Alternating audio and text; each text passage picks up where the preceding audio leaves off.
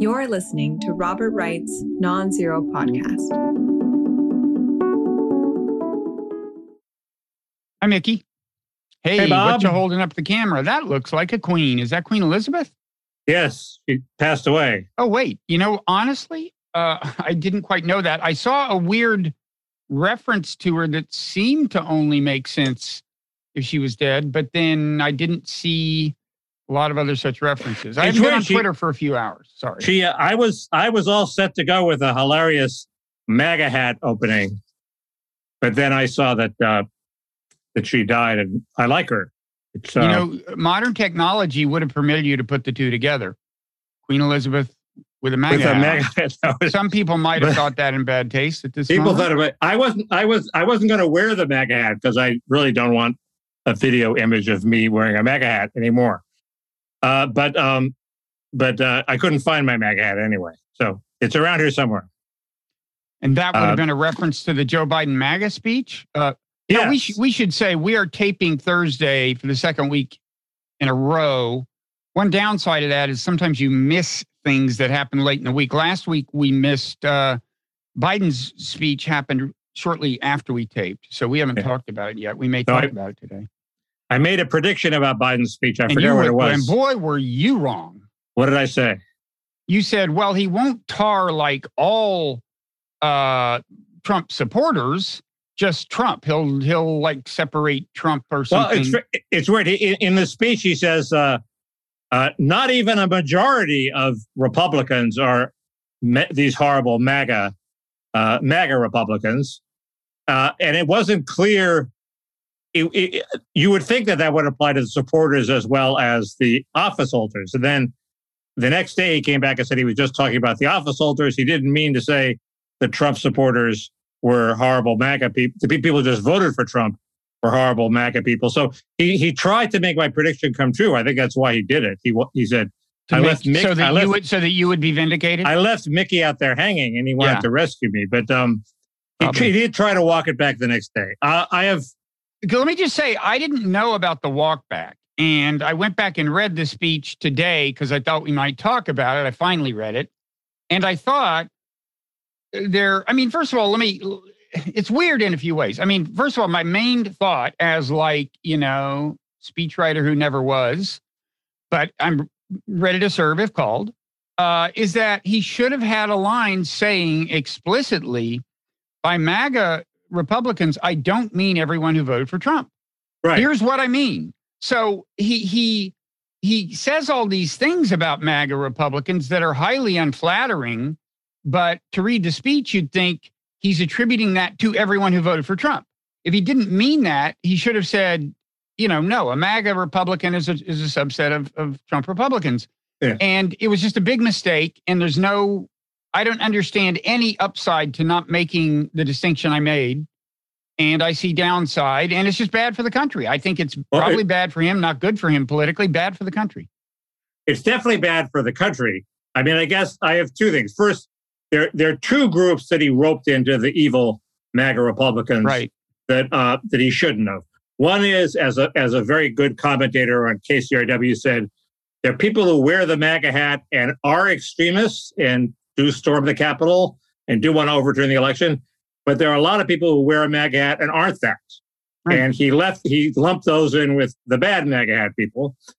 And certainly everybody who voted for Trump he lumped in. But then also the people like Jonah Goldberg are upset because he roped in a lot of normal moderate people who were anti-abortion and who were for voter ID. He couldn't resist the normal Democratic thing of saying all the evil Republicans want to ban abortions and privatize Social Security. And those are the people he should be winning. So he obviously made a decision. He could either go for the swing voters, the Lynn Cheneys of the world, and they hate Trump, and try to get them to do what Bill Kristol is doing, which is endorse the Democrats, vote for Democratic at least this election, or he could go for the maximum juicing of the Democratic turnout. And he obviously chose the latter, in the process offending some of the Cheney people. And anyway, not giving the speech he would give, as you described, which would win over the maximum number of Republican swing voters. Well, I think he's insecure about even hanging on to the nomination. He understands that there's probably going to be a challenge. And that's the kind of speech this was. It was a pre-nomination speech. So you think he's looking beyond the midterms? Yeah, I think. Oh, he's looking beyond the midterms, but he's not looking beyond the Democratic convention. He wants to be the guy at the Democratic National Convention, and he's not looking at how you then go on to win the general election after that. Yeah, I had two theories. One is that this speech was planned months ago. It was planned months ago, but and it acquired such bureaucratic momentum that he couldn't change it, even when it became clear that the Democrats were turning out in the primaries because of the Dobbs abortion decision. Right. So he didn't really need to goose them. He could have taken some of them for granted and gone after this extra vote. Well, and the other theory is all he wants to do is to bounce the MAGA Senate candidates. That was the key thing. He's not focusing on the House. But go ahead, sir. Well, that would be an outcome I'd welcome, and I hadn't thought of it as being specifically geared to that. I mean, it's weird. You mentioned the abortion momentum that the Democratic Party has, and maybe that explains why he kind of shoehorned into this kind of the religious right. Right? There's this line, and it's strange because that's really not what MAGA is per se. I mean, here's the way I'd put it. It's like he starts out with their threat, the authoritarian strand, the threat to democracy, election denial, so on. Okay, that's a coherent set of threats you can argue about. And some people in America, I think, represent them. Not all people who voted for Trump, but some people represent them.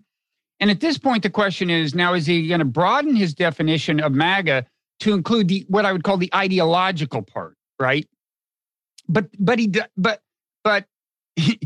he broadens it to ideology, but he never gets to MAGA ideology. In other words, he doesn't mention immigration, protectionism, any of the things that actually are most associated with Trump. And instead, he says MAGA forces are determined to take this country backwards to an America where there's no right to choose, no right to privacy, no right to contraception, no right to marry who you love. That's not Trumpism. That's the religious right. Well, the ideological substance of Trumpism is what he can't admit.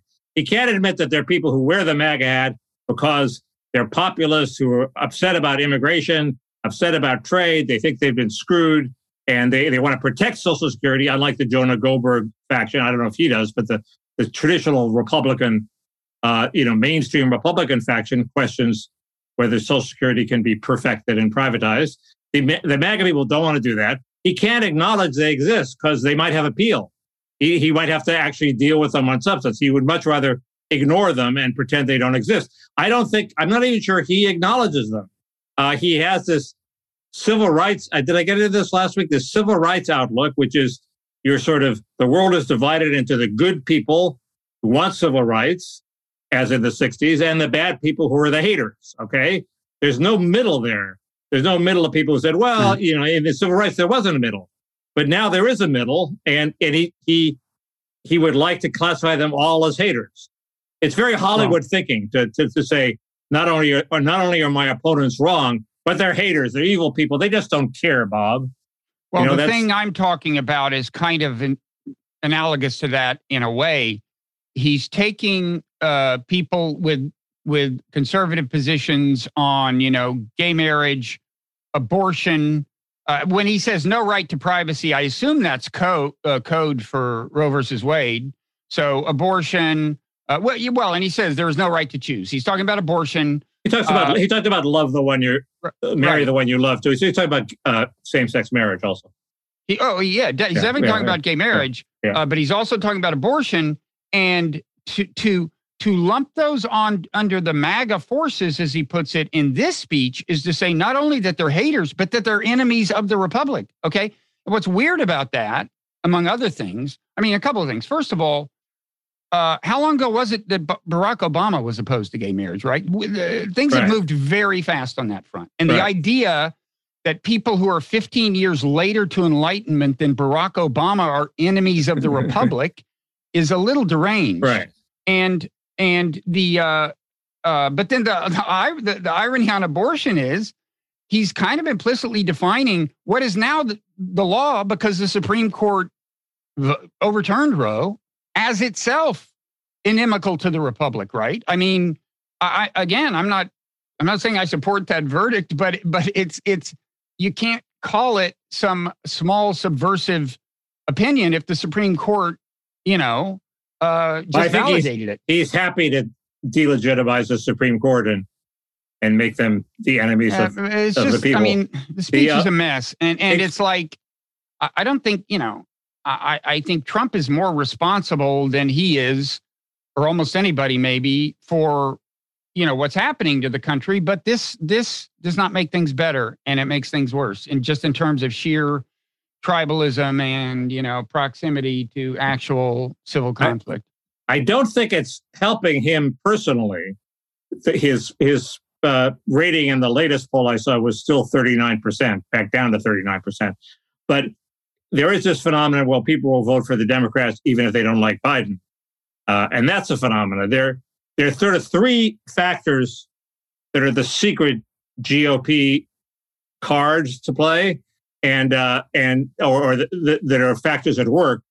One is supposedly as you go from registered voters to likely voters, supposedly the more you get to the actual who is going to turn out, the Republicans do better. Now, some people say that doesn't apply anymore. It's possible. There's all that really counts in the congressional races is the swing district. So it's possible the generic ballot, which is now slightly favorable to the Democrats, will not be favorable to the Democrats in the swing districts. And the third is a lot of people, including my friend John Ellis, think there is a hidden Trump vote. People just don't want to talk to the polls. You're out there in the rural areas, which is like the heartland of the Trump vote. And some guy calls, you just don't want to deal with them. So they don't catch enough of those people. Well, if those people turn out. There seemed to be some of that, the first time around. Yeah, but I don't think the argument is that they have not adequately corrected for that in the polls. Yeah, I mean, it might even be a stronger effect this time because he has been he's demonized himself, I think, with the election stuff. I mean, he's rightly demonized, but I would think there would be an even greater reluctance to admit that you're a pollster, that you're a Trump supporter to a pollster. I think the one thing that might work in Biden's favor is is it possible that people will feel if you're a rural Trump voter, you wear a MAGA hat, you don't, you didn't go to Washington for the January 6th and you don't really care about that. You wish Trump had won. You're now under assault so much that you just say, fuck it, I'm going to stay home. You just don't like the abuse. You don't feel like being active. I don't know. Could be. You're adding a fourth dimension to your model. It's beyond my capacity to conceptualize. Fourth dimension meaning time? No, I just mean this is a new factor. Yeah, I mean, I don't know. I'm feeling beleaguered on all sides, so I feel like I would just as soon stay home. But I could be projecting. It's been known to happen. You want to feel more beleaguered? I can help. No, but go ahead. I was gonna argue that this tweet of yours reveals you profess to not, as I understand it, maybe I'm wrong. You profess to not particularly care if the Republicans take the Senate, so long as they have the House, right? Because then there will not be any of the horrible legislation you. Well, if they take the House by a small margin, they could pass some horrible legislation. So you admit that you want the Republicans. Oh, you do? Okay. Well, then this isn't such a big reveal, I guess. But as long as I've started. I mean, go ahead. So it was just this. I mean, it was this tweet about Oz and Fetterman. I guess Oz was making a big deal of the fact that Fetterman doesn't want to debate in early September as had once been envisioned.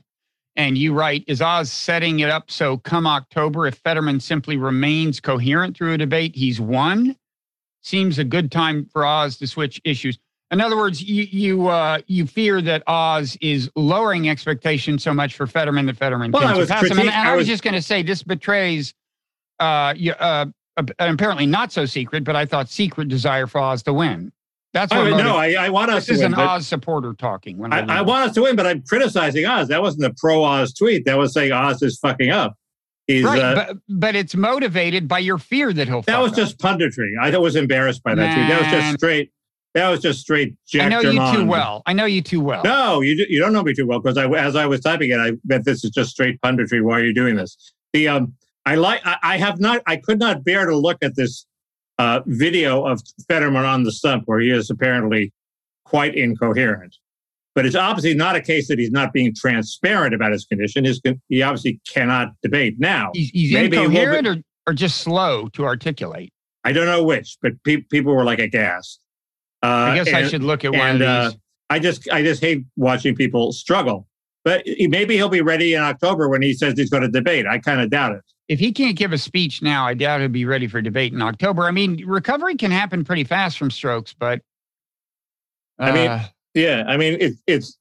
all very unfortunate, but see, that's what I think is not sincere. You mean unfortunate for him, not unfortunate for Mickey. I would like him to be all there and recovered and beaten. In an ideal world, but I don't. You wouldn't beat him because he's a bad person. He doesn't seem like a bad person. I certainly am all in favor of living off your parents' earnings. So you're one of these old-fashioned tennis fans who doesn't clap when the opponent screws up. When your player wins a point by virtue of the other player. I don't clap when the opponent is injured. I may occasionally clap when the opponent screws up. Well, that's not old-fashioned. In olden times, you didn't even clap then. But I'm telling you, I've been watching the U.S. Open, and times have changed. No kidding. Do you recognize any of the people in the quarterfinals, by the way, in the semifinals? Well, I've been aware of some of them, and that's what's exciting about. I mean, this match tomorrow night between this rising American Tiafoe, great story there. Immigrants from Africa. Yeah. You know the story? I've heard the story like 5 times on NPR. Well, then why are you acting like he's a complete unknown? You've just heard it the last 24 hours. Maybe you weren't listening to NPR, then he'd be an unknown to you. Well, for people who don't know, his father had doing manual labor for some tennis club or something. And he was working so much that he had to kind of live there in somebody's office or something for a while. And so he brought his 2 sons because I guess it was probably the best housing he could get or something, and one of them took to tennis. It's like Lee Trevino in golf. I think he was a clubhouse rat. He was a caddy, I think. But well, anyway, so we should have a Bob trashes a Mickey tweet every week. You should pick one. Only one? Do I have to pick only one? Yes. Anyway, there was a vicious word name for Fetterman that one of my readers came up with, but I wouldn't bring it up now. Too bad to share with us outside the paragraph? It's too bad to share. I'll share it in the paragraph. That's a good point. There's a special master business where a Trump-appointed judge, somebody he appointed after he lost, got the case of the search and is ruled that there should be a special master to go through like 11,000, 13,000, some thousands of documents to see which ones are privileged under the attorney-client privilege and the executive privilege. And mainly this, and also this is what really irks anti-Trumpers, said that the government cannot use this material to get leads and to decide who to interview until the special master is done. Right. The judge said they have to suspend the whole investigation? That seems kind of a little... No, they don't have to suspend. They just can't use this material. They can use whatever. They can go on and do whatever they were doing before. And they probably have a bunch of interviews that are obvious interviews, but they can't say, well, it says here in this document, I guess, that, this happened and what happened there. So it delays things, but it doesn't. I think it sort of takes Garland off the hook because, Garland has to decide, is he going to indict Trump or not before the election? Now he can just sort of say, look, this judge delayed it until after the election. I'm sorry, I can't do it. And it gets delayed until after the election. That's sort of good for Biden because the cloud is still over Trump, yet it doesn't really mobilize his base, Trump's base, the way an indictment would. It might be a very good thing for their side. And it's not like, Larry Tribe posted it would go down with Dred Scott and Korematsu as, a lesson in bad law. I think people are going insane over this. So the key. Yeah, go ahead. The key point is the government, and they get away with this in drug cases, okay, in normal cases. The government says, we have a bunch of evidence, some of it's attorney-client privileges, but let us decide what parts are privileged and what parts are not. We have a special tape team, and we have this team, it'll go through it, and that's going to be the at least the judgment unless you challenge it. How do they get away with that? They're the government on one side. They're not a neutral arbiter. Obviously, ideally, there should be a neutral person deciding what's privileged or not, but they get away with it in normal cases. The judge said this is an extraordinary case. They're not going to, I'm not going to let this happen here. She may not have had very good legal grounds for doing it, but it makes a certain sense. Mm-hmm. A funny thing about this is there's a separate use of these documents, aside from the Justice Department's investigation into possible criminal conduct by Trump, which is there's a national intelligence investigation to see if there are actual threats, live threats to security, like is there somebody who's compromised and we need to deal with it right away? And the judge said that they can continue to use all the documents untrammeled. So somebody in the government is looking at them all and making use of them. And that makes common sense too, because there's urgency there. I mean, if there's a source you have to extract from a foreign country, that has some urgency. There's not that much urgency in indicting Trump, aside from the political urgency of doing it before the election, if that's what you want to do. I mean, they can indict him after the election. He doesn't seem to be going anywhere. I mean, do you agree, though, it could be very consequential in terms of criminality? I mean, not so much in the handling of the documents. I mean, that's one criminal issue. And so far as we know, the only one they're pursuing, but there have always been people who thought it was also a little bit of a fishing expedition, hoping to come up with January 6th relevant stuff. That kind of stuff could now be declared permanently off limits for purposes of Justice Department investigation, right? Well, presumably the special master is going to play it straight. The special master has to be agreed to by both sides. There's only one person I decided who fills the bill. Who is the one man who's trusted by everybody in America? Oh, me. I thought you meant you, but you mean me. Who? No. Who? Kenneth Feinberg. Who's Kenneth Feinberg? Kenneth Feinberg is this lawyer who was always called in to be. He was the special master who decided what all the 9/11 victims were compensated for, and everybody says he plays it straight. He works hard. He goes by the facts. He seems to be an all-around good guy, and he's the. Okay, but wait. He's what I'm saying. He's the new Father Hesburgh. Here's what I'm saying. Even a Father Hesburgh or a Kenneth Feinberg could do a good job in terms of, I gather their only job is to say, would this violate executive privilege? Would this violate attorney-client privilege? If the answer is yes to either, then they move those documents away from the Justice Department scrutiny forever. Well, those documents, I assume, are exactly the kinds of documents we would be most likely to have January 6th stuff on. Well, if they have a privilege, they have a privilege. Maybe there shouldn't be a privilege. But, okay, but my point is this could shield evidence of actual January 6th criminal conduct from the Justice Department's view, even if the special master plays it down the middle. That's my point. Yes, it could. And why would Trump keep that evidence lying around his bedroom, though? Seems to me he would. Trump?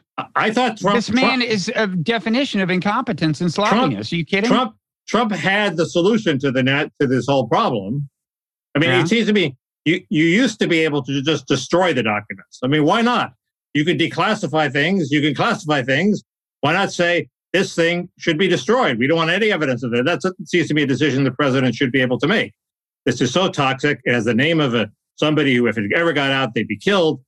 I'm going to destroy this. I'm going to burn it. So Trump, his solution was to eat the documents.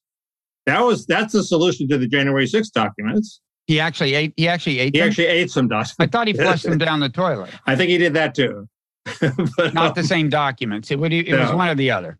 Yeah. But so I mean, I thought he had the right idea. I mean, I as you know, I think much too much is preserved. Much too much goes to the historians. Fuck the historians. They don't need to know everything. The historians got spoiled by the Nixon taping machine. They figure, well, we heard everything Nixon said, so we should hear everything every president says. Why? You don't have to do that. I want a president who can take care of business, not somebody who's doing a show for historians of the future. Okay. Anyway, I hope that fuck the historians. What is it?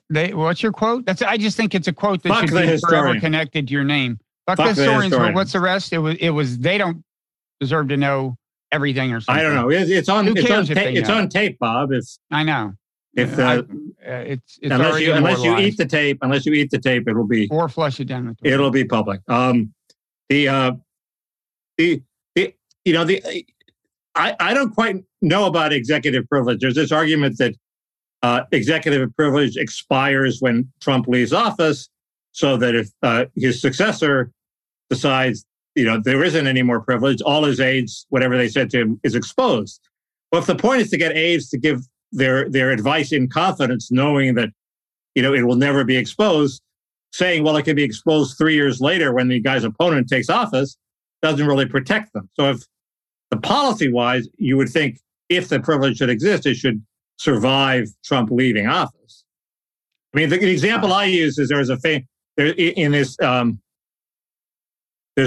book about the Nixon administration, and Nixon wanted to know if somebody who he liked, he could appoint as Secretary of the Navy, because the guy was an alcoholic. And so he called up somebody and said, so-and-so's an alcoholic. Can I appoint him Secretary of the Navy? Okay, that's not something you want on the permanent record, right?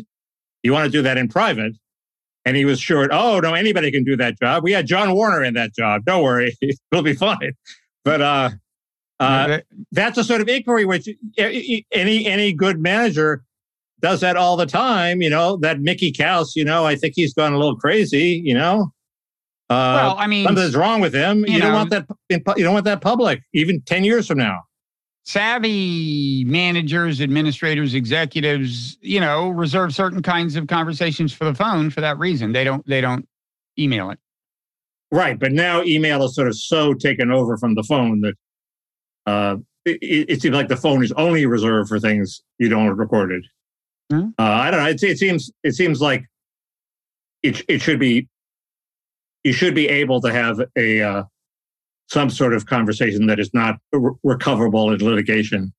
I mean, of course, the whole executive privilege thing, Eisenhower just invented that, and I guess some judges bought it or something. It's not like it's a deeply entrenched part of America's tradition. Right.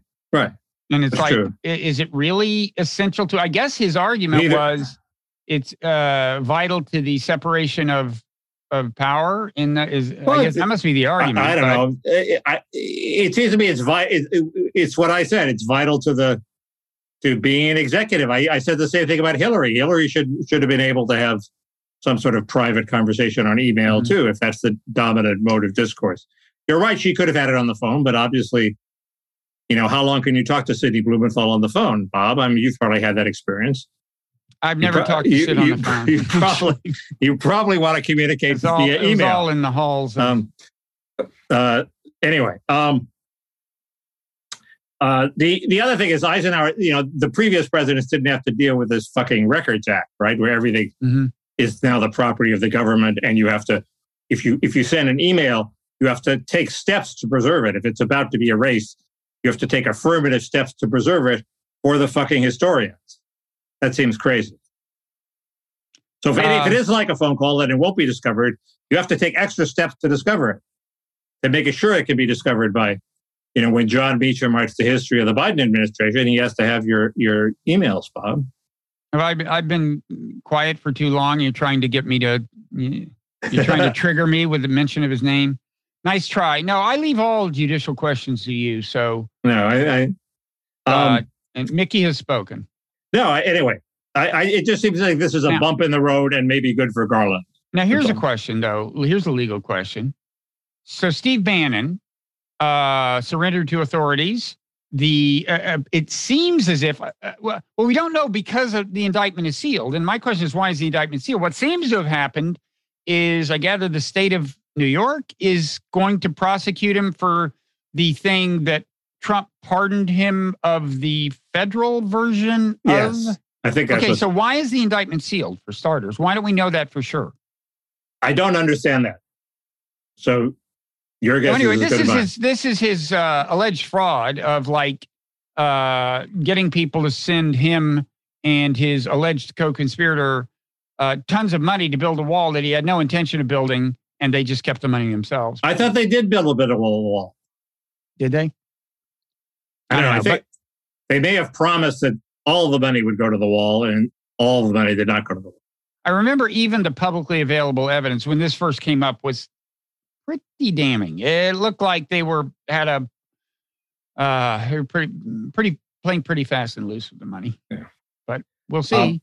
We'll see. I agree with you, but let him put on his defense. I mean, what? So he could go. But it's interesting. So Bannon could wind up in actual prison for years and years. It's looking like that, right? Because I really think they may have a strong case. That would be wild. That would be wild. Our thoughts and prayers would go out. Your guess is as good as mine on that. You're the one who is a religious follower of his podcast. Not so much lately, but pre-election, it was a very valuable resource because he was the epicenter. I'm telling you, man, he was the prime mover. His election denialism. His podcast will be War Room will be even bigger when he does it from his prison cell. War Room, pandemic. They may have changed the intro. See, I didn't even know. That's how long it's been since I was. Meanwhile, we're ignoring the best story of the week. Liz Truss?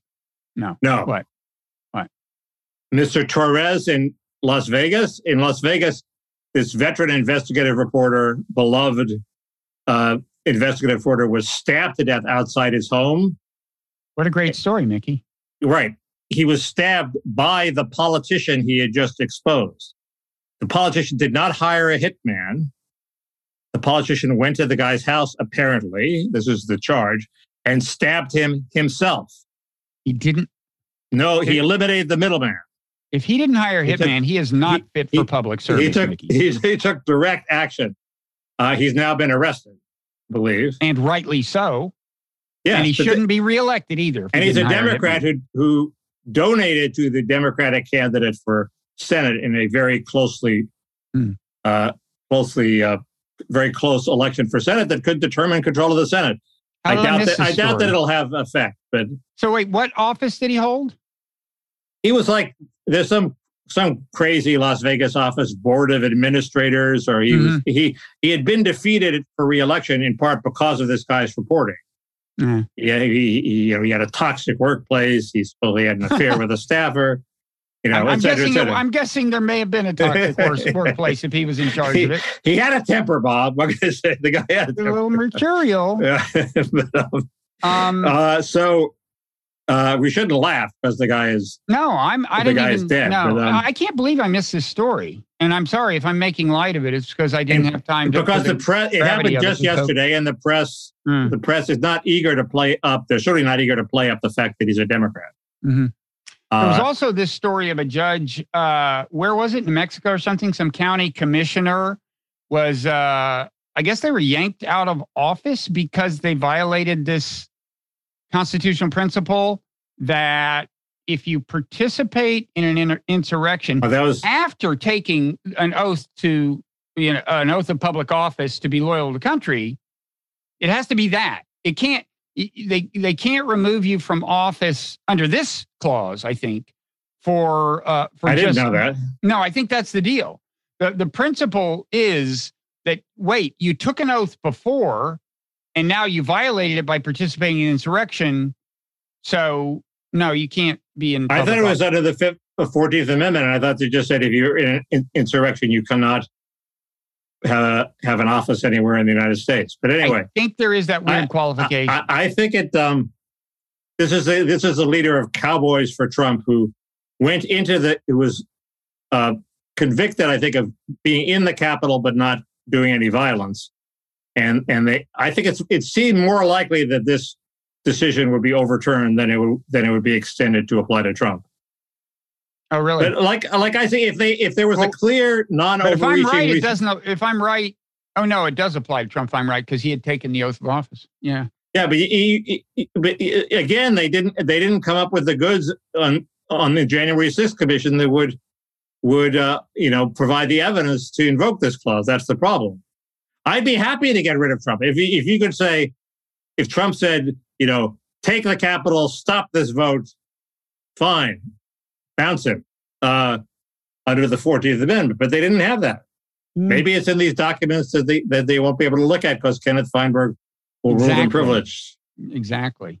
But because it's Kenneth Feinberg, everybody will go along with it. So, Ukraine is the only thing I have left. Okay, so Ukraine. I mean, we should, if we have time, we can talk a little about Liz Truss, new prime minister. So the Queen dies right after anointing Liz Truss. It just occurred to me. And she appeared in person. She was standing upright. Well, also she was on vacation in Scotland, so she travels. If she didn't travel, she made Truss travel. No, but at the beginning of her vacation, the Queen was on vacation in Scotland. But so she's standing upright, and then 3 days later she's dead. It's weird. But go ahead. Sorry. Anyway, so I didn't know about the death until we started taping. Let me say, first of all, she's always struck me as very impressive. I mean, you don't choose to be a queen. And a lot of people, I imagine it's going to be increasingly hard to find somebody who does a good job of this, judging by the way the rest of her family behaves. But, you're born and they say, you got this weird shit and you got to do all this shit. And she did it for close to a century, pretty gracefully and flawlessly. I give her credit. I can't tell if I really like the Queen or I really like Helen Mirren, but either I like one. The Queen herself. I thought the speech she gave during COVID was very good and very perfectly pitched. Exactly why you want a queen. So I'm for her. Yes. Now Liz Truss, on the other hand. So you had an election where one candidate said, wait a second, Britain's got runaway inflation, worse than the inflation in any comparable country. Now is a terrible time for a tax cut. You got one candidate who says, oh, fuck it, let's have a tax cut. Guess who wins? Liz Truss. Who said, let's have a tax cut. The Tories seem hopeless. I mean, on not that I care about immigration, Bob, but the number one animating issue for Brexit was immigration. People, there was too much of it. They wanted to get control of their borders. So Boris Johnson gets them out of the European Union. They have Brexit, and then the Tories open the floodgates to immigration, not from the EU, but from the rest of the world. So immigration numbers are going to be much higher. Yeah, totally. They totally fucked up on immigration. What parts of the world, and how did they do that? Well, every part that's India, mainly. Every part that's not part of the EU. Because India was part of the empire. There's a natural channel there. Okay. Indians are in demand all over the world. Mm-hmm. So that's so the Arabs obvious and example. Africans, they continue to keep out. No, I think they let in everybody. Immigration levels are now increasing. They're slated to increase. Visas are increasing. The whole the restrictionist impulse of Brexit has been completely reversed, and there doesn't seem to be a political price to pay for it. It's really weird. You would think Nigel Farage would come charging in and start a third party that would carve out a part of each of the other two parties. Well, and that may happen, but it hasn't happened yet. At some point, doesn't this become a challenge to your thesis that Brexit was all about immigration? I guess. But there are polls showing that it was all about immigration. There's a very good, is it Matt Goodwin? There's a long Substack from him where he cites chapter and verse, where he says immigration was by far the leading cause of Brexit. I don't know, but at least some component of this inflation is probably a consequence of Brexit. So I would say the Conservatives have some explaining to do on those. Britain does seem to have worse inflation than other countries. Yeah, and you would expect exactly that when they drop out of a trade union that had given them preferential trade rate. Is it true? Do they have worse inflation than Italy? That's hard to believe. I think they have the worst of any of the G10 or G11 or whatever it is now. And I don't know about Italy, but it's bad. And she's also going to increase government spending to keep energy prices to consumers down. So she's increasing government spending, cutting taxes. We'll see how that works out inflation-wise. Now, the other thing about her is she's a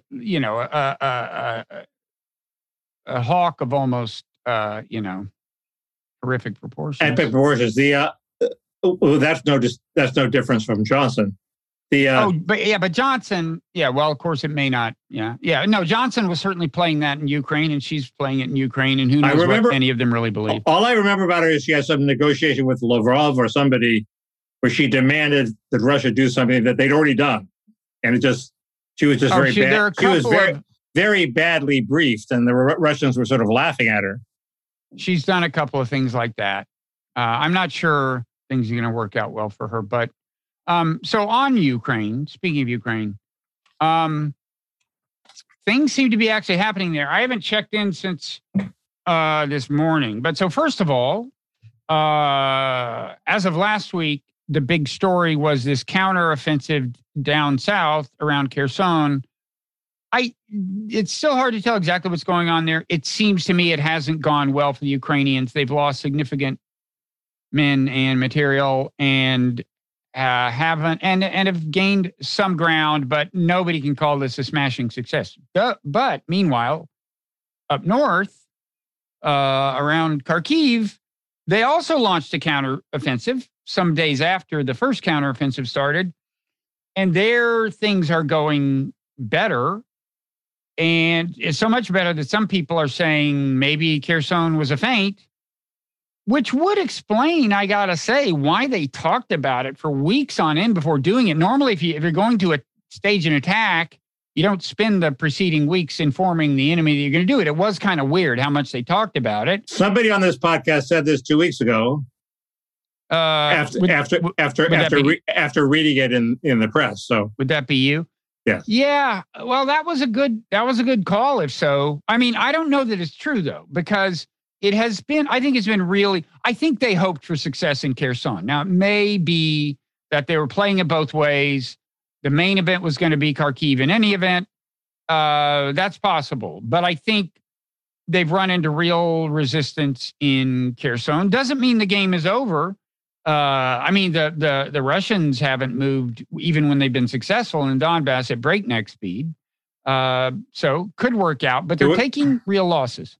And apparently, the Wall Street Journal reported that they were kind of suspending operations in Kherson.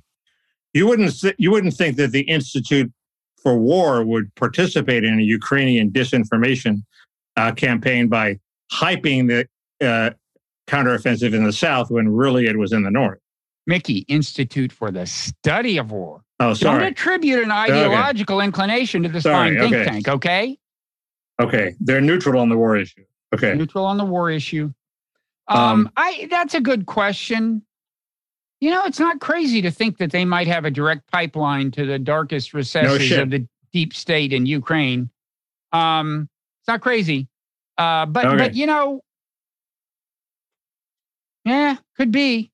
It's not crazy. I'm not endorsing it. I attribute it to you unless it turns out to be vindicated, in which case I'm on board. Okay. But anyway, on this Kharkiv thing, it's interesting because, I think we tend to think of there being three fronts, kind of. There's Kharkiv up north, Kherson in the south, and then the Donbass in the east. But Kharkiv is, kind of easterly, and this could have implications for the fight in the Donbass because they've made this kind of eastward lurch and gained real ground, the Ukrainians. And apparently there is this key hub, the town of Kupiansk. And by one account, if they can stabilize things, control enough ground, I don't think they're quite there yet, but where they're within easy artillery range of Kupiansk, that is at least now a vital logistics hub for stuff that heads south toward the Donbass. And if they can, apparently even sustained artillery access could kind of greatly complicate that for the Russians, which would, mean that Izum, I don't know if you remember Izum, we talked about it quite a bit at the beginning. It was a much contested town. And now I gather that, let me back up. So the Russians have pretty much taken all of Luhansk, one of the two big provinces that Putin set out as kind of central to his war aims.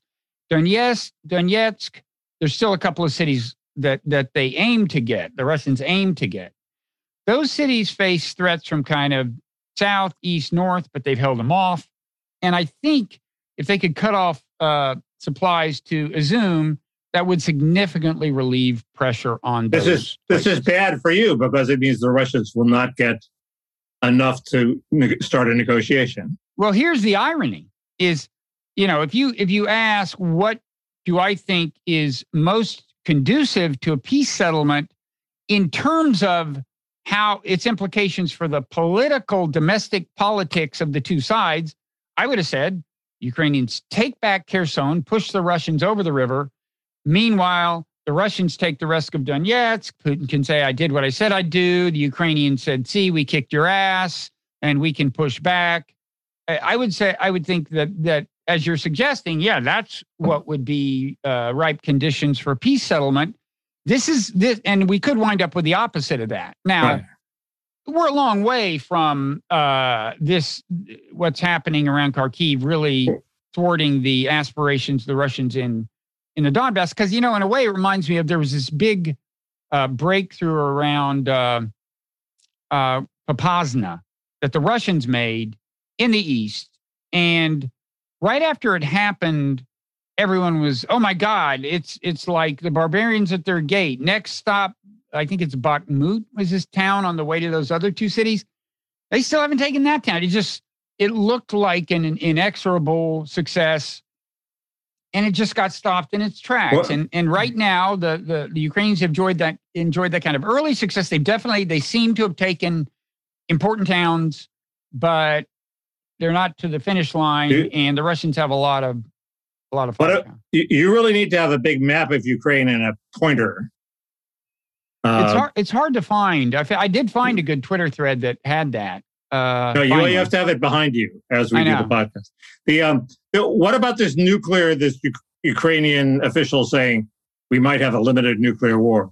Was that just an attempt to scare people about the Russians, or is it that the Ukrainians are actually making enough progress to back the Russians up against the wall where they would use tactical nukes? I think Putin's a long way from flirting with resorting to tactical nuclear weapons. Okay. I mean, it's something to keep in mind because significant, anything that would be defined as a loss is, pretty much politically unacceptable to him. And I assume he'd go to some kinds of extremes to prevent that. And that's why this war could go on a long, long time. And, well, I've said this a lot, but ultimately, I think it may come down to who's got the most human beings to dispose of. And Russia wins that contest. They got a lot more people, and that's why I worry about the magnitude of casualties you're hearing about the Ukrainians around Kherson. The Washington Post did a piece where their reporter actually visited a hospital that the wounded were being evacuated to, and they were describing it as like we lose 5 for every 1 they lose or something. And when you're on the offense, it can be that bad. And so we'll see. That's not very optimistic note to end this, Bob. No, I mean, they still could succeed in Kherson. It depends on what they're willing to commit to it. But I worry that, they may lose sight of the long term. But of course, they feel pressure to demonstrate success now, so that they don't lose the Western support. Right.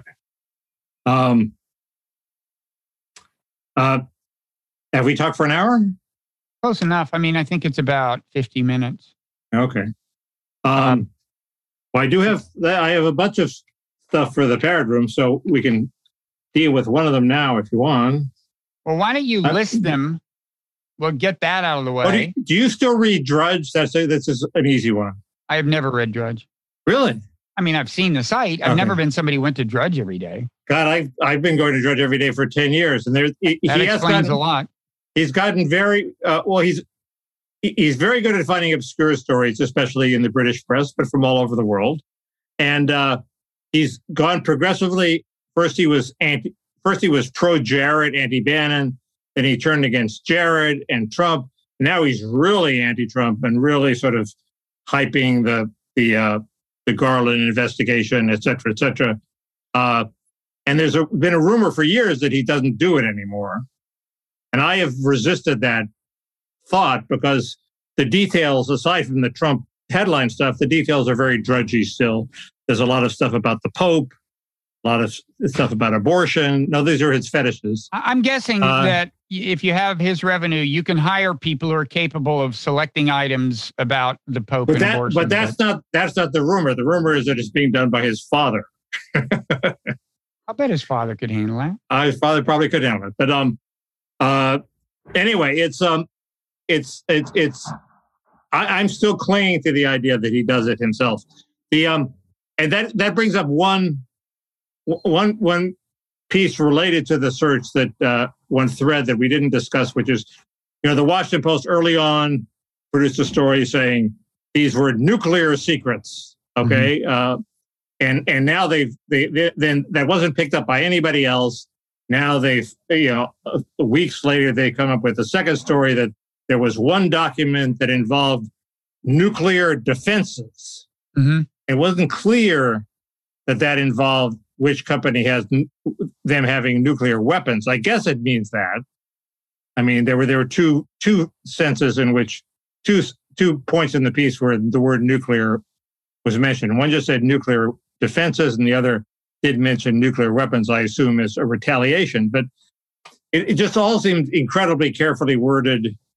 And I was wondering if you had any thoughts on that. I didn't. No, I mean, I was skeptical of the original nuclear thing. It sounded, as I said at the time, it sounded to me like they just thought, well, what's the, most ominous sounding thing that we think is in the documents or know is in the, and the word nuclear, that freaks people out. And so I've been a skeptic all along, but I wasn't aware of this. As Matt Iglesias said, it would be terrible if the world learned that Israel had nuclear weapons. So there could be a secret like that, which is like an open secret. Yeah. Or it could be a real secret. You would think that if, given the people he hangs out with in Florida, you would think the country would be Israel.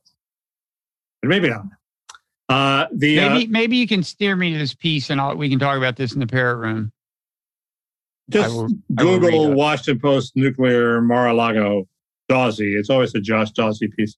Mm-hmm. It also shows, I found it very hard to figure out how this leak could not have come from Garland's team. So this idea, indirectly maybe through a cutout, but mm-hmm. They're the ones that have the documents. So if the word of the documents comes out, it's got to come from the Justice Department. So this theory that, Garland never leaks, he's scrupulously playing it by the book, which was involved in this special master thing, because she said, one of the things that one of the factors she cited was that it might leak. That's a bit of evidence. I mean, okay, for what that's worth. So Mickey, anyway. in 8 minutes, 2 Zoom calls start in the house I'm in that are using the router I'm using. So we should talk about what's going on in the parrot room if we don't want to suffer an acute bandwidth shortage. Okay. You go first. I always go first. Oh, God. We already talked about the Biden. Oh, there's an interesting angle on the Biden speech. Edward Wong in the New York Times wrote an interesting piece connecting that to Biden's foreign policy that I want to talk about. There's a piece about outer space I want to talk about that was in War on the Rocks, and I want to complain a little bit about the Ukraine war coverage in our main newspapers, as is my want. And I want to ask the question: where is today's Bernard Traynor? Reference that only older people get. Really? If them. Not many people could tell you offhand who Bernard Traynor probably is. He's probably still alive, but he's no longer writing for the New York Times. I don't know, this weirdo Israel law, I guess, is not going to take effect after all, where you have to, if you're like a foreigner and you visit the occupied territories, you have to report any romantic relationship you enter into. I think they're pulling that back in the face of massive blowback, but... Was it based on what? Did something happen? Are they? Is it a response to one particular incident? I don't know. It's deeply puzzling because the blowback was so predictable, and they seem responsive to the blowback. I don't get it. Yeah. But okay. So you do a few, and okay. There was a story that the Washington Post this is left over from last week, that the Washington Post is going broke. mhm. They want to branch out. It seems to me there's an obvious way they should branch out. There's the suicide related, maybe not related to the Epstein case of Mark Middleton in Arkansas. We can talk about do plants have consciousness? Oh yeah. And I want to talk a little bit about this Chris Caldwell book, which sort of blames all of the problems with modern liberalism on passing the Civil Rights Act, which I but yeah, I think we talked about that once. I have other things then, if that's already been gone over. There was an article attacking him for this, or criticizing. Okay. And we could talk a little bit more about AI. There was another interesting story on the, is AI taking over the world front. And there's the lab leak, and if we really get desperate, we can talk about Olivia Wilde and Harry Styles. Well, we promised to talk about that at 1 week and failed, so maybe we should. Well, I finally learned what it's all about. Got to the bottom of it? No, I just read a good article on it. So. Okay, well, that's a lot of stuff. And the place to find it is patreon.com/parrotroom. And does the parrot have a few words for us, Mickey? We'll get to the bottom of it. Couldn't have said it better. So we will. So we think that next week will be Friday again. So far as we know, I mean, Who knows? Maybe we'll just start loving this Thursday thing. We think next week will be Friday again. But it's Thursday for now. And also smash the like button, rate and review. And we'll see you in the parrot room.